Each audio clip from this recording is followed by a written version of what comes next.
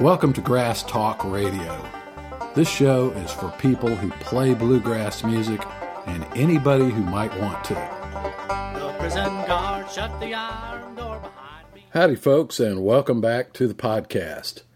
This is Bradley Laird, and you've probably seen my website, bradleylaird.com. My purpose with the website is to teach people how to play bluegrass music. Mandolin, banjo, guitar, and some other stuff. Now, what I want to talk about in this edition of the podcast is something that I consider to be the ugly truth. And this is a topic that very few people ever talk about. In fact, I don't believe I've ever spoken about it in the 250 pages of information on my website or in any of my ebooks or videos. I don't think I've ever mentioned this, but it needs to be said, and it's something you need to think about. Now, I'm directing this primarily at people who have just started learning to play an instrument, but it also applies possibly at later stages. Let's say you played for a couple of years and you put it away, and 5 years later you got the bug to learn to play again. So it really applies to those people too. But here it is, in a nutshell. This is the thing that you're not going to read on somebody's website where their purpose is to encourage you to learn to play and potentially purchase some of their products and services. But here it is. When you start out learning how to play, there are two possible end results. The first end result is the preferable one, and that is you begin to learn to play. You decide you would like to play an instrument. You say to yourself, I'd like to learn how to play some bluegrass. Option one, or destination one, is you end up at some point in the future as a competent musician. You're actually doing it. You actually play. Option two is you're going to quit. You're going to give up and you're going to quit. That's the two possibilities. You're either going to do it or you're going to quit. Now, some people will proceed along the path towards becoming a musician, and they'll get partway down the path and then they'll quit. So they'll imagine you're walking through the woods on a path and there's a fork in the road. One fork leads to you're a musician for the rest of your life. The other path ends in a dead end. You quit. And it happens. Don't think it won't. I mean, a lot of people are really excited when they first start. They have high hopes. They buy an instrument, they buy some books, they buy a video, maybe they take some lessons, they go to a couple of jam sessions, and at that early stage, they really believe that they can do it. But then something happens along the way, or it could be sudden, or it could be just a gradual deterioration, and they quit. I've been teaching private lessons since I think I started in 1982, and I would bet you that if I had a list of all the people that I've ever taught, and you could include the thousands of people who I've taught and I've never seen them through my websites, my ebooks, my videos.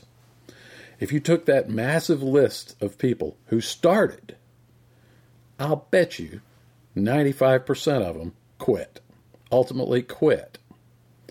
And that's not saying very good things about the methodology of how they're learning. So here are these two paths in the woods. You're marching along and you decide to learn to play an instrument. One path is a continuous, ongoing path towards actually doing it.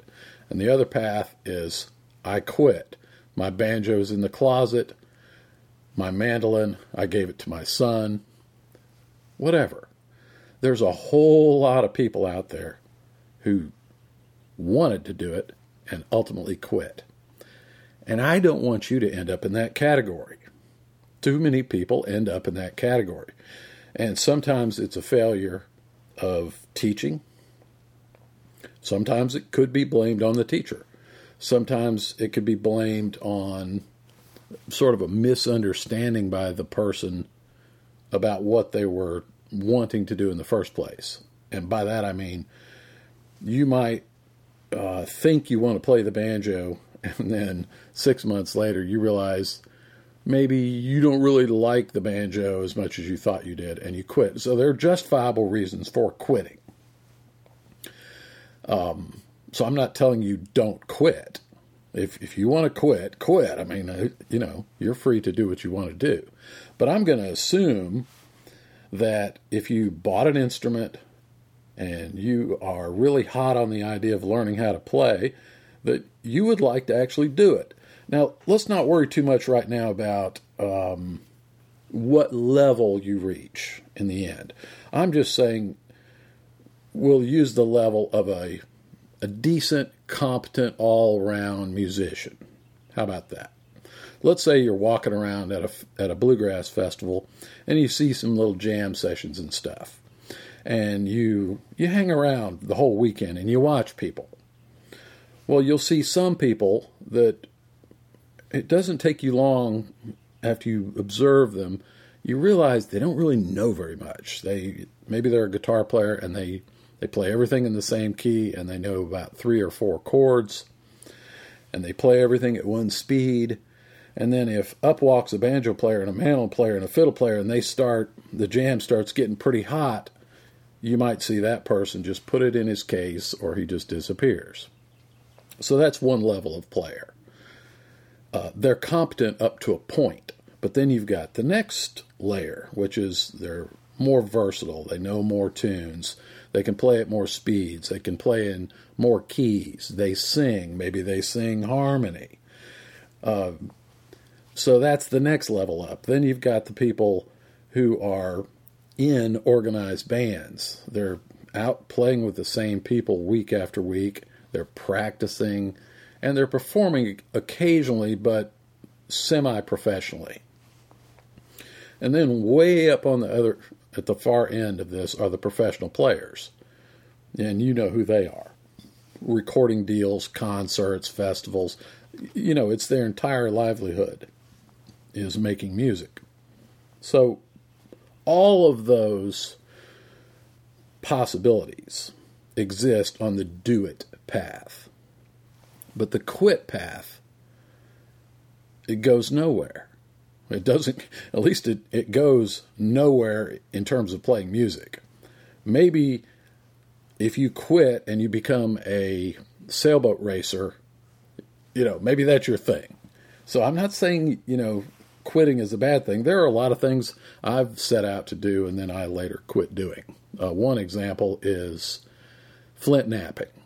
I got the bug to learn how to chip arrowheads, and I really got into it. And for a couple of years, I was just obsessed with it.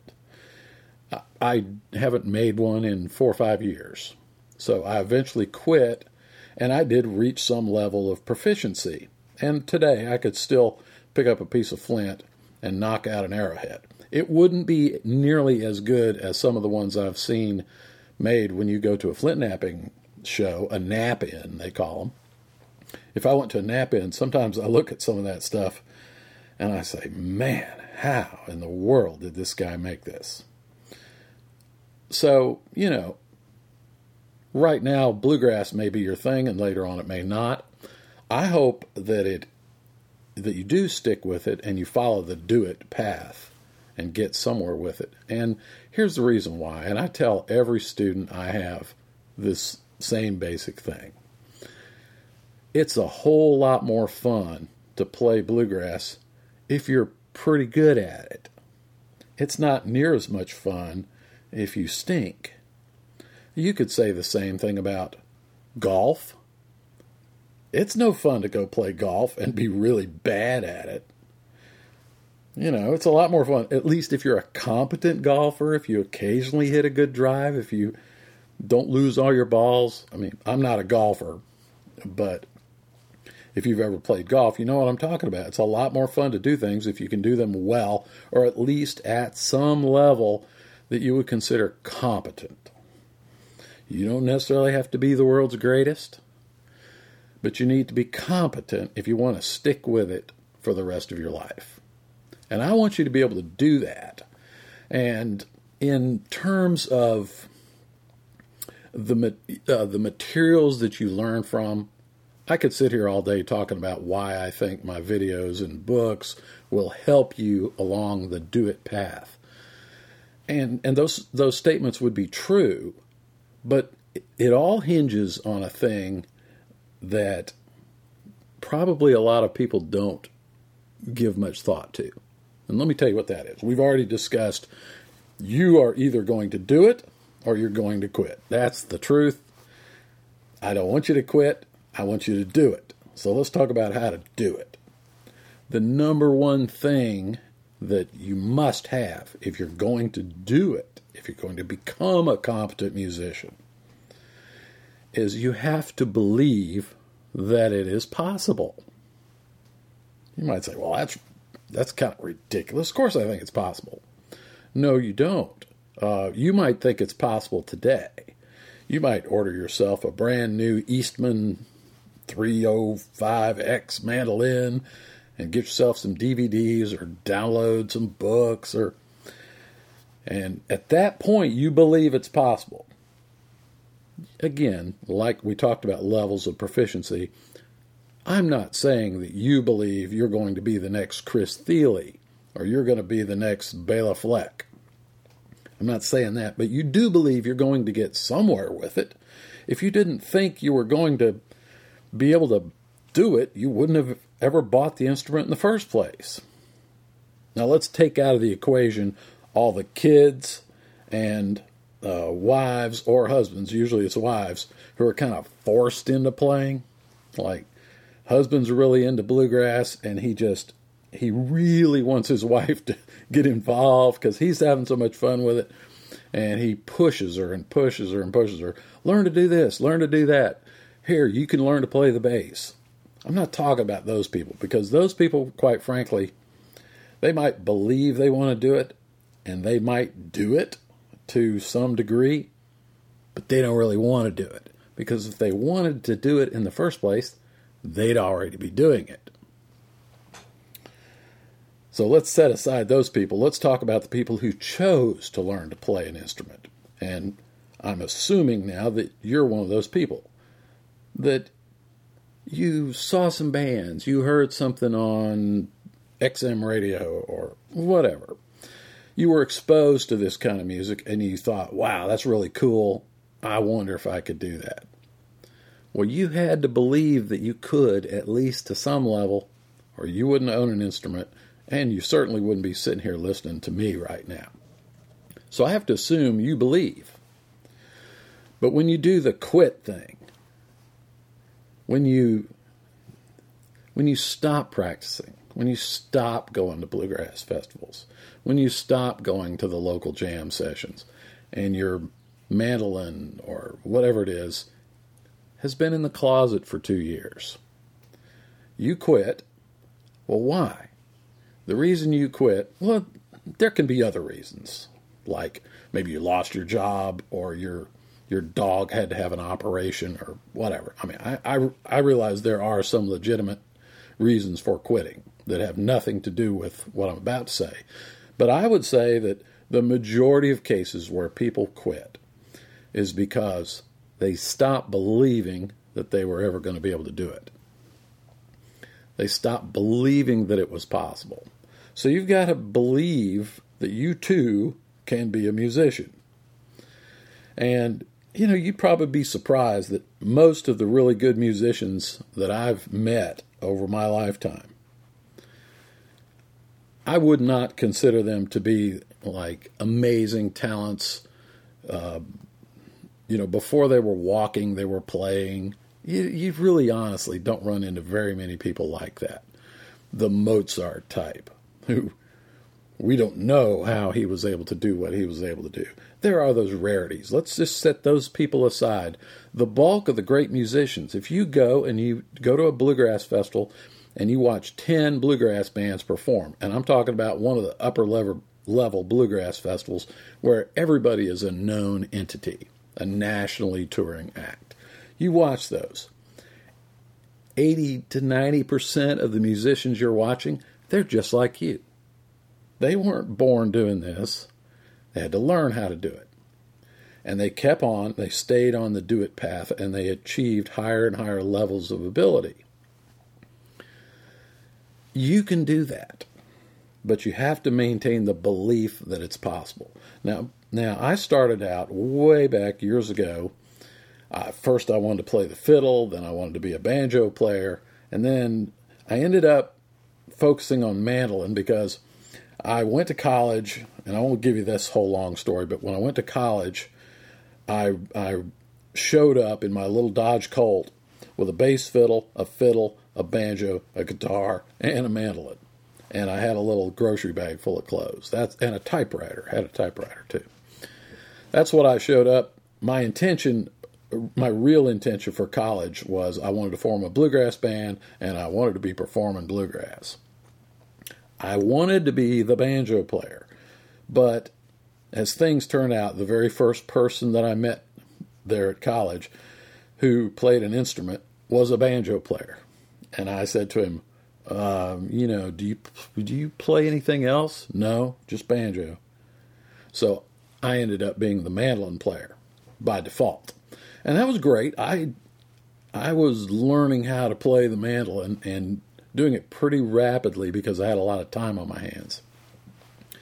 But what I had at that stage was the belief that I could be a professional level mandolin player. I really believed that. Maybe I was deluding myself, but truthfully, it doesn't matter if it's true or not. You've got to believe it's true. And it's hard to get people to believe something. It's almost impossible. I've had students come along who I know darn well they were perfectly capable of learning to play, but they never made any progress. No progress. And I would say to them, well, no, why do you want to do this? What are your goals? What are you trying to accomplish here? But, I don't know. I just want to be able to pick along a little bit and, sit in on a jam. I'm like, well, that's exactly the level you're going to achieve. In other words, if you believe that you will never be any good at it, that is exactly going to be your future. So if it requires a little bit of self-delusion, go for it. Somehow you have to convince yourself that it is in fact possible to achieve something musically. So there I was sitting down at college, and I had maybe 10 or 12 records, and I would put them on, and I'd listen to these mandolin players. Or I was listening to all of it, but focusing on the mandolin players, and one record in particular that I had was the old Starday Newgrass Revival record with Sam Bush playing mandolin. And I listened to that thing countless times, in particular the song Lonesome Fiddle Blues. And I'd listen to Sam playing his break. And then I would stop the record and try to figure out what in the world he was doing. I had no computer. There were no home computers then. There was no internet. This was in 1979, 1980. All I had was that record player. Put it on, listen to Lonesome Fiddle Blues, stop the record, try to figure out what he was doing. And you give it enough time, you do figure it out, but he would jump up into this high part toward the end of his solo, he would jump up an octave and play the basic lick up one octave. Well, at my level at that time, I'd been playing mandolin, or trying to play mandolin for about 6 months. I could not do what he was doing. I just couldn't do it. I couldn't even figure out what notes he was playing. But I said to myself, the only thing that's different between me and him is this. he knows what notes to play, and he's practiced them enough to be able to play them. And so I said, well, that's the only difference. So I need to, A, figure out what notes he's playing, and B, I need to practice it until I can do it as good as he does. And that's the only difference between me and Sam Bush. Now, whether that's true or not doesn't really matter.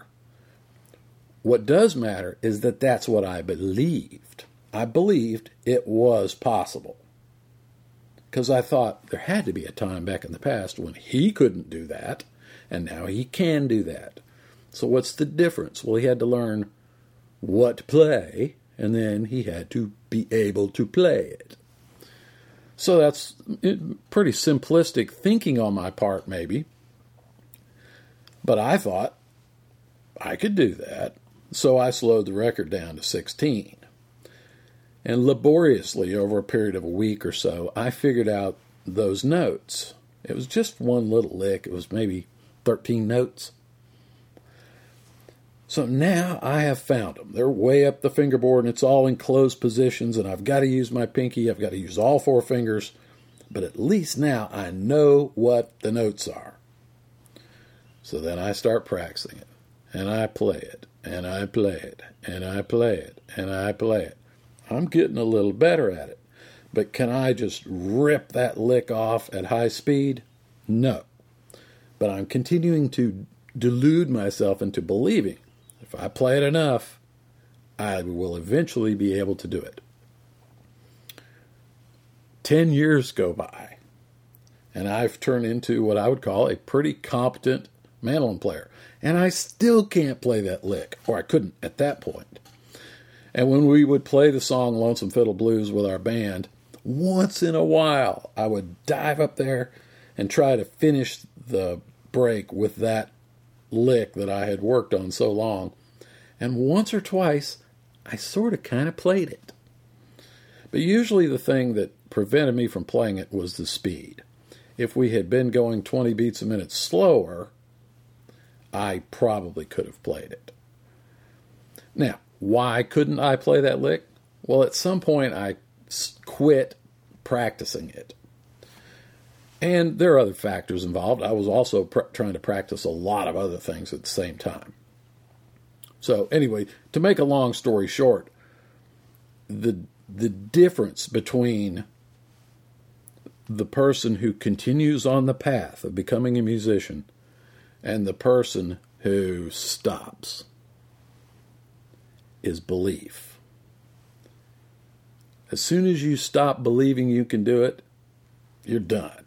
Had I sat down, listened to that lick, maybe even figured the notes out, and then said, wow, that is incredibly difficult. And I tried it 3 or 4 times, and I went, I can never do that. Well, that would be true. You create your own reality here, in a sense. So you've got to believe, and I assume at this point you do believe. What you've got to do is banish from your mind anything that takes away that belief that you could in fact do it. Now, again, like I hinted around at earlier, it doesn't do you any good to go around comparing yourself to Bela Fleck, Chris Thile, etc., David Grisman, Sam Bush, Bill Monroe even, because those levels of achievement are extremely rare and difficult. But just pick a guy you know in your town who's a pretty good player. Do you think you could ever accomplish that? If you don't think so, you're done. You have to believe. Maybe in a future podcast I'll talk about ways to help yourself believe. The number one way, I'll just briefly touch on it here, is seeing some actual real success. Nothing will make you believe you can do it than occasionally actually doing it. This would be like, let's say you played on a softball team, and you're pretty lousy, and you tend to strike out and pop fly every time at bat. If you will walk up there just once and knock a home run just once, you'll know it's possible. So you've got to give yourself opportunities to succeed, even in small ways, because every success leads you to the belief that you can make additional successes. Now, this is one of the things I do in my video lessons. I try to teach in such a way that I'm giving you fairly accomplishable things to do at a slow enough speed that you can really do it. So then at the end of that process, you go, oh, I can do that, so therefore I should be able to do something else. I get frustrated sometimes when I peruse the various YouTube lessons and so on, and a lot of the lessons appear to be just full of showing off. Like, let me show you how great I am. And it can be really discouraging. I mean, a few people are able to come up to that standard, but I remember, I won't mention any names, but I, quite a few years ago, picked up a DVD or a tape or something, and the teacher, tremendous musician, was like right off the bat teaching 3-octave scales and arpeggios on the mandolin. I was like, whoa, most people can't play a 1-octave scale competently, much less 2 octaves, forget 3. This is not necessarily a good place to start for most people. I even tried a few of them and, it was hopeless. So, once again, you've got to have the right information. You need to have the kind of learning materials that match with you. Maybe some players, that's the thing for. Other people, we mere mortals, we might need some other type of instruction. So we've talked about you've got to believe. Let's talk about information. Because one of the factors when I was attempting to learn to play was, A, I had to believe it was possible, and B, I had to figure out what they were doing. Figure out where to put my fingers, which string to hit, what direction. Sort out all those notes. And bluegrass can go by mighty fast, and it's really hard to figure out what's going on. So that's one of the valuable things about tablature, slow downers, teachers who will slow down enough so you can comprehend what's going on. Because if you don't get the information in there for what it is you're trying to do, you're going to be forced to just make up your own stuff. And ultimately, at the end of this process or along the way, I want you to make up your own stuff. But initially, if you want to play Old Joe Clark, you kind of need to know how Old Joe Clark goes, quote unquote. So if somebody plays at 9,000 miles an hour, you're not going to gather as much from that as you would if they would just slow down, take their time, show it to you. So I try to do that with my teaching, and hopefully that's beneficial, especially for the beginner. So you got to have the information, where to put your fingers, what notes you're trying to hit, because you need something you're intending to do.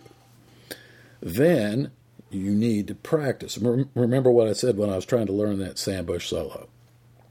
I thought if I knew what notes he were playing, and I practiced it enough, I would eventually do it. Well, those things are true. You've got to know what it is you're trying to do. That's the first point. And you've got to be able to practice it enough. I had it wrong, though. Back then, I thought if I practice it enough, I will be able to do it eventually. Practice is important, but just how much practice is not the only factor. You also have to practice correctly. For example, if I practice that lick over and over and over and over and over at a speed that was too fast for me to execute, all I'm really doing is teaching myself how to play it poorly. And I believe I was probably doing that in my youthful exuberance back in those days. I wanted to get to it quick. I wanted to be playing it fast, and I thought the best way to play it fast was to practice it as fast as I could. But in doing so, I was constantly making little micro errors in my playing. And so I just get better and better and better at playing poorly. Oh, yes, I would slow down and try to play it real slow, but I'd get impatient and then want to go fast again. So you do need to be able to practice, and you got to practice a lot. But practicing is a lot more effective if you do it right. And there are proven methods for practicing. I'm not going to spend a lot of time here, but just bear that in mind. That there are several ways to practice, and some of them work and some of them don't. So just keep that in mind. But you do have to practice. I'll at least say that much is true. But let's just say practice makes perfect isn't necessarily true. Practice makes perfect, I think, is a false statement. I would rephrase it, perfect practice makes perfect. In some other podcast or in some of my lessons and ebooks, I talk all about that. In particular, if you're a mandolin player, in the book Mandolin Masterclass, and also my book, these are both ebooks, Mandolin Training Camp, I talk a lot about practicing and how to practice. And I know this stuff from my own experience and from the experience of my students over the years. I've seen what works and what does not work, if you want to end up at the end of the day being able to play it well.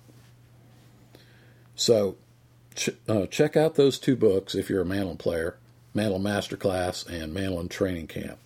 Probably Masterclass has the better information about practice in it.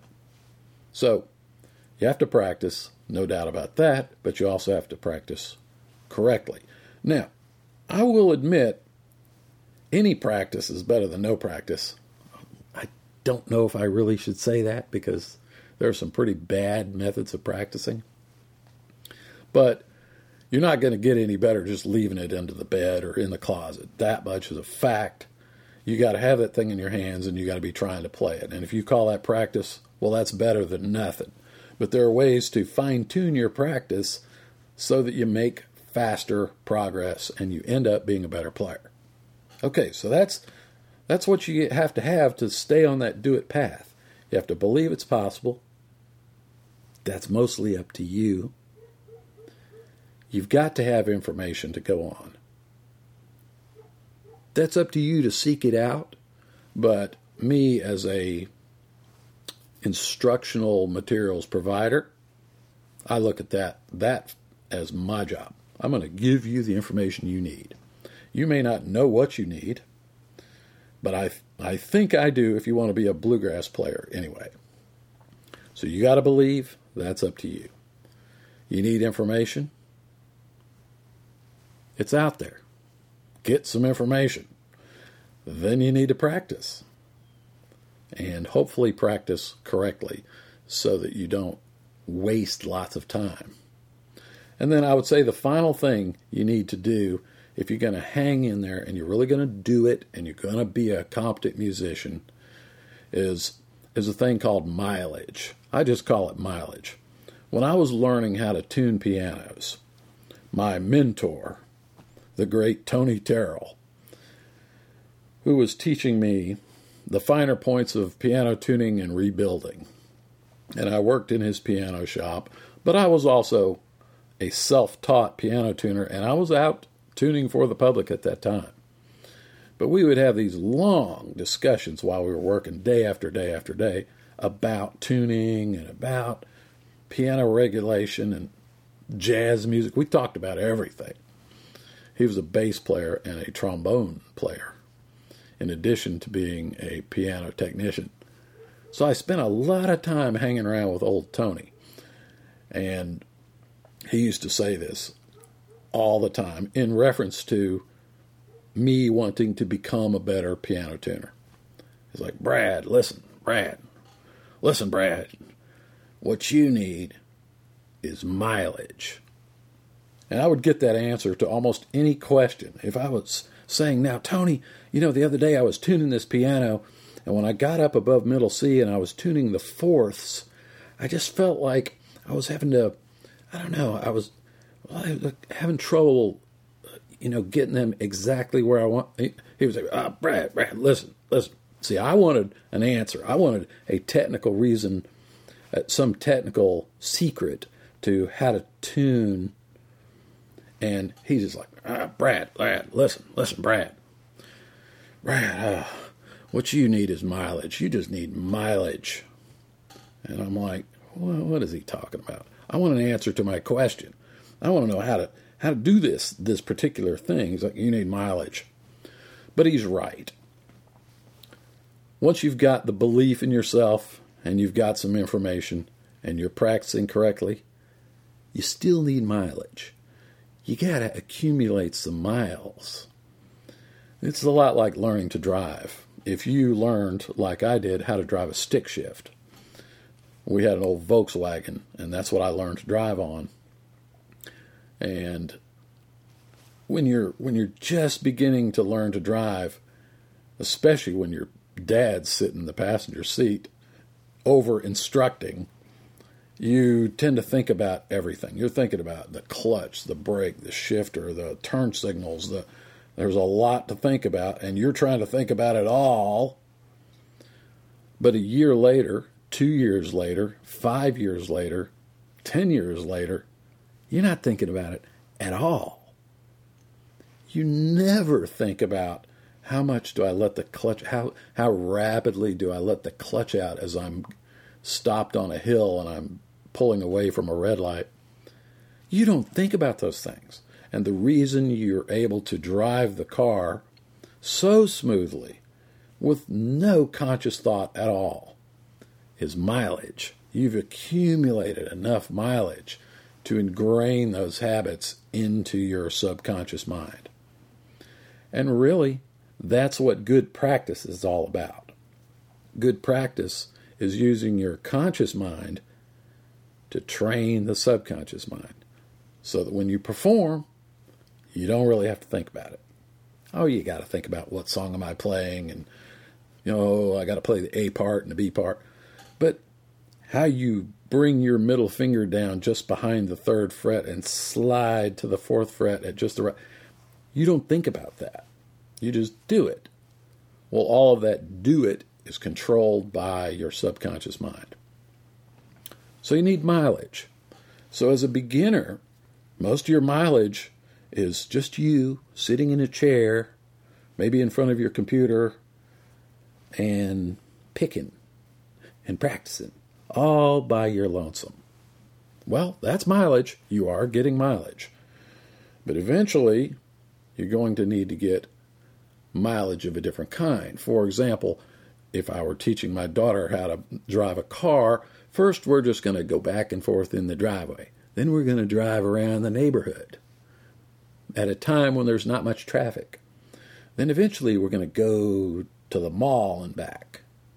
We haven't hit the interstate yet, and we're certainly not driving in the Indy 500. But you're like that person driving back and forth in the driveway, just trying it out. Stop, start, start, back up. Try out the wipers, that kind of thing. But eventually you got to get the nerve up to drive around the block. And oh my God, there's a car coming towards me. You've got to get some mileage. So sooner or later, you're going to have to take that instrument, get up the nerve, and go to a jam session.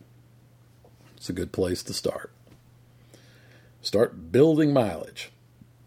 So anyway, let me go back and just recap the big point, which is, as of today, you want to play. You want to be a competent bluegrass musician. You want to. So you got to believe it's possible, and it is possible, because 90% of the really good musicians were just like you. They believed they could do it, and they, by God, did it. Well, you can too. So point yourself down that path to doing it. I want you to really do it. I don't want you to quit. So anyway, I hope you enjoyed this podcast. I hope you'll visit my website, www.bradleylaird.com. That's where all my stuff resides. If you want free banjo lessons, if you want free clawhammer lessons, mandolin stuff, dulcimer, I've got guitar stuff. There's all kind of stuff there. You've probably been there, and that's probably how you found this podcast. But maybe you haven't. Check it out. Go to bradleylaird.com and see the things that I have to offer. All offered to you to help you do it and not quit. Thanks for listening, and I'll talk to you in the next podcast.